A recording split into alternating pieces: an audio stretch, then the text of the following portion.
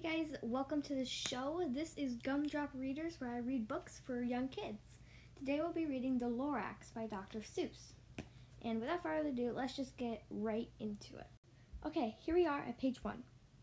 At the far end of town where the grickle grass grows, and the wind smells slow and sour when it blows, and no birds ever sing except the old crows, is the street of the lifted Lorax.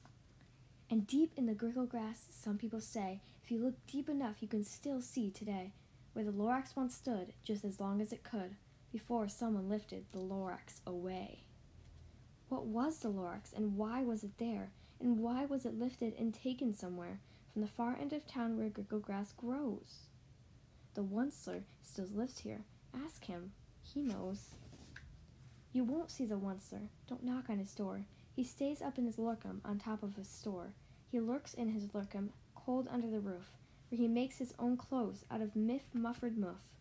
On special dank midnights in August, he peeks out of the shutters, and sometimes he speaks and tells how the Lorax was lifted away. He'll tell you, perhaps, if you're willing to pay. On the end of a rope, he lets down a tin pail, and you have to toss in 50 cents and a nail, and the shell of a great-great-great-grandfather snail. Then he pulls up the pail and makes the most careful count to see if you've paid him the proper amount.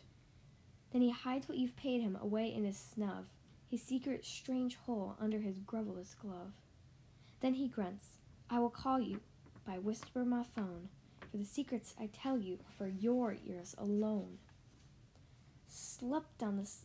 Down slips the whisper my phone to your ear, and the old Onceler's whispers are not very clear, since they have to come down through a sniggerly hose, and he sounds as if he has small bees up his nose.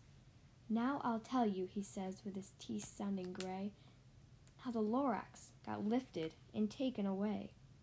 It started way back, such a long, long time back.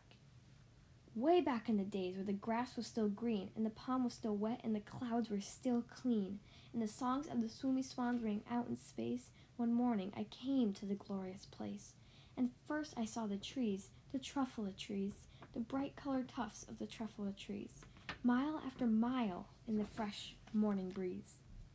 And under these trees I saw brown barrelots frisking around in their barbarolot suits, as they played in the shade and ate truffula fruits. From the rippleless pond came the comforting sound of the humming fish humming while splashing around. But those trees, those truffula trees, all my life I've been searching for trees such as these. The touch of their tufts was much softer than silk, and they had the sweet smell of fresh butterfly milk. I felt a great leaping of joy in my heart. I knew just what I'd do. I unloaded my cart, and in no time at all I had built a small shop. Then I chopped down a truffula tree with one great chop, and with grateful, skillful skill and great speedy speed, I took the soft tuft and I knitted a sneed. The instant I'd finished, I heard a gazump. I looked and saw something pop out of the stump. From the tree I'd chopped down, it was sort of a man. Describe him? That's hard. I don't know if I can. He was shortish and oldish and brownish and mossy, and he spoke with a voice that was sharp and bossy.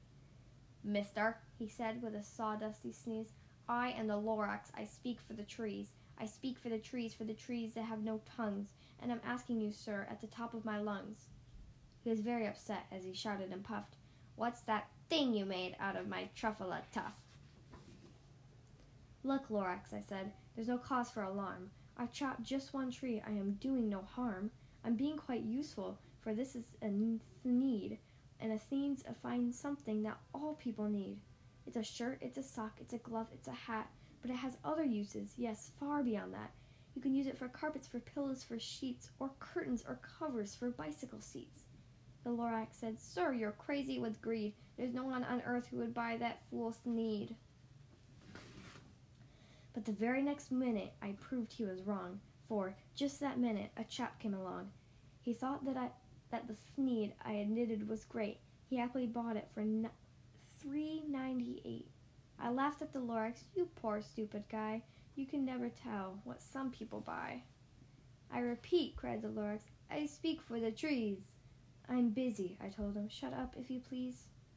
I rushed across the room, and in no time at all, but the radio phone, I put it in a quick call. I called my brothers and uncles and aunts, and I said, listen here, here's a wonderful chance for the whole Onceler family to get mighty rich. Get over here fast, take the road north Nitch. Turn left at Winghonkin, sharp right at South Stitch. And in no time at all, the factory I built, the whole Onceler family was working full tilt. We were all kneading Sneeds just as busy as bees to the sounds of the chopping of truffle trees. Then, oh baby oh, how my business did grow. Now chopping one tree at a time was too slow. So I quickly invented my super axe hacker, which whacked off 4 truffle trees at one smacker. We made Sneeds 4 times as fast as before, and that Lorax, he didn't show up anymore. But the next week he knocked on my new office door. He snapped, I'm the Lorax who speaks for the trees, which you seem to be chopping as fast as you please, but I'm also in charge of the brown barloots, who played in the shade of their barlotta suits, and happily lived eating truffle fruits. Now thanks to your hacking my trees to the ground, that's not enough truffle fruit to go round, and my poor barloots are getting the crummies because they have gas, no food in their tummies. They love living here, but I can't let them stay. They'll have to find food, and I hope that they may. Good luck, boys, he cried, and he sent them away. I, the Onceler, felt sad as I watched them all go. But business is business, and business must grow, regardless of crummies and tummies, you know. I meant no harm, I most truly did not, but I had to grow bigger, so bigger I got. I biggered my factory and biggered my roads. I biggered my wagons, and I biggered the loads of the Sneeds I shipped out. I was shipping them forth to the south, to the east, to the west, to the north. I went right on biggering, selling more Sneeds, and I biggered my money, which everyone needs. Then again he came back, and he was fixing some pipes, when that old nuisance Lorax came back with more gripes. I am the Lorax, he coughed and he whiffed. He sneezed and he snuffled, he snargled, he sniffed. Onceler, he cried with a cuffless croak. Onceler, you are making such a smuggless smoke. My poor swomy swans, why, they can't sing a note. No one can sing who has smog in their throat. And so, said the Lorax, please pardon my cough. They cannot live here, so I'm sending them off.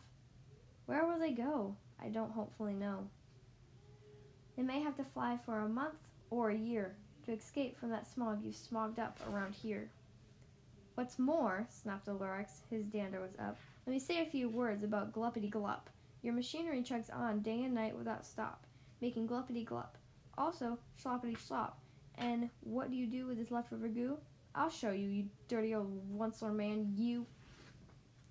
You're glumping the pond where the humming fish hummed. No more they can hum, for their gills are all gummed. So I'm sending them off, oh, their future is dreary, and they'll walk on their fins and get woefully weary, in search of some water that isn't so smeary.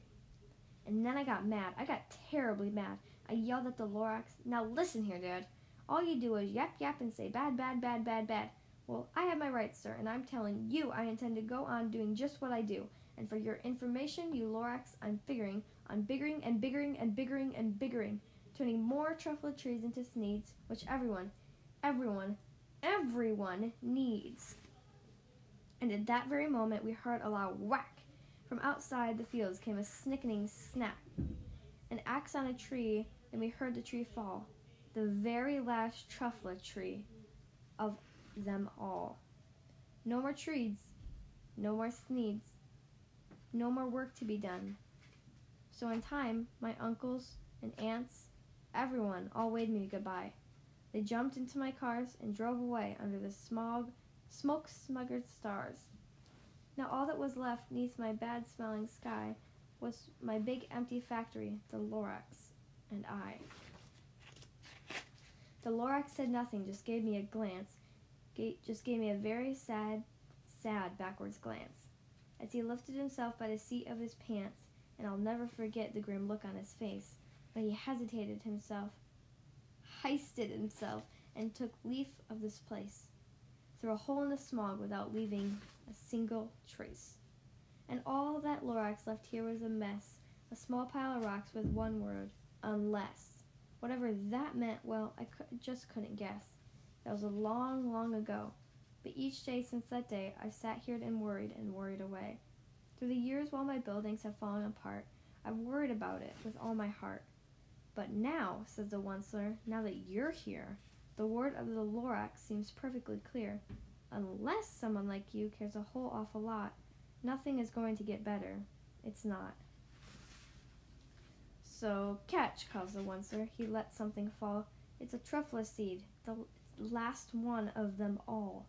You're in charge of the last truffle seeds, and truffle trees are what everyone needs. Plant a new truffle, treat it with care, give it clean water, and feed it fresh air. Grow a forest, protect us from axes that hack, and then the Lorax and all of his friends may just come back. Well, that was The Lorax by Dr. Seuss. I hope you guys enjoyed that story. I thought it was a pretty good one. If you would like to contact me, you can do so at gumdropreaders@gmail.com, and that's gumdropreaders@gmail.com. You can send me a book recommendation that you want me to do on the show, or just to say hi. I would absolutely love that. So please send an email to gumdropreaders@gmail.com. Thank you guys so much for listening today, and I will see you next time.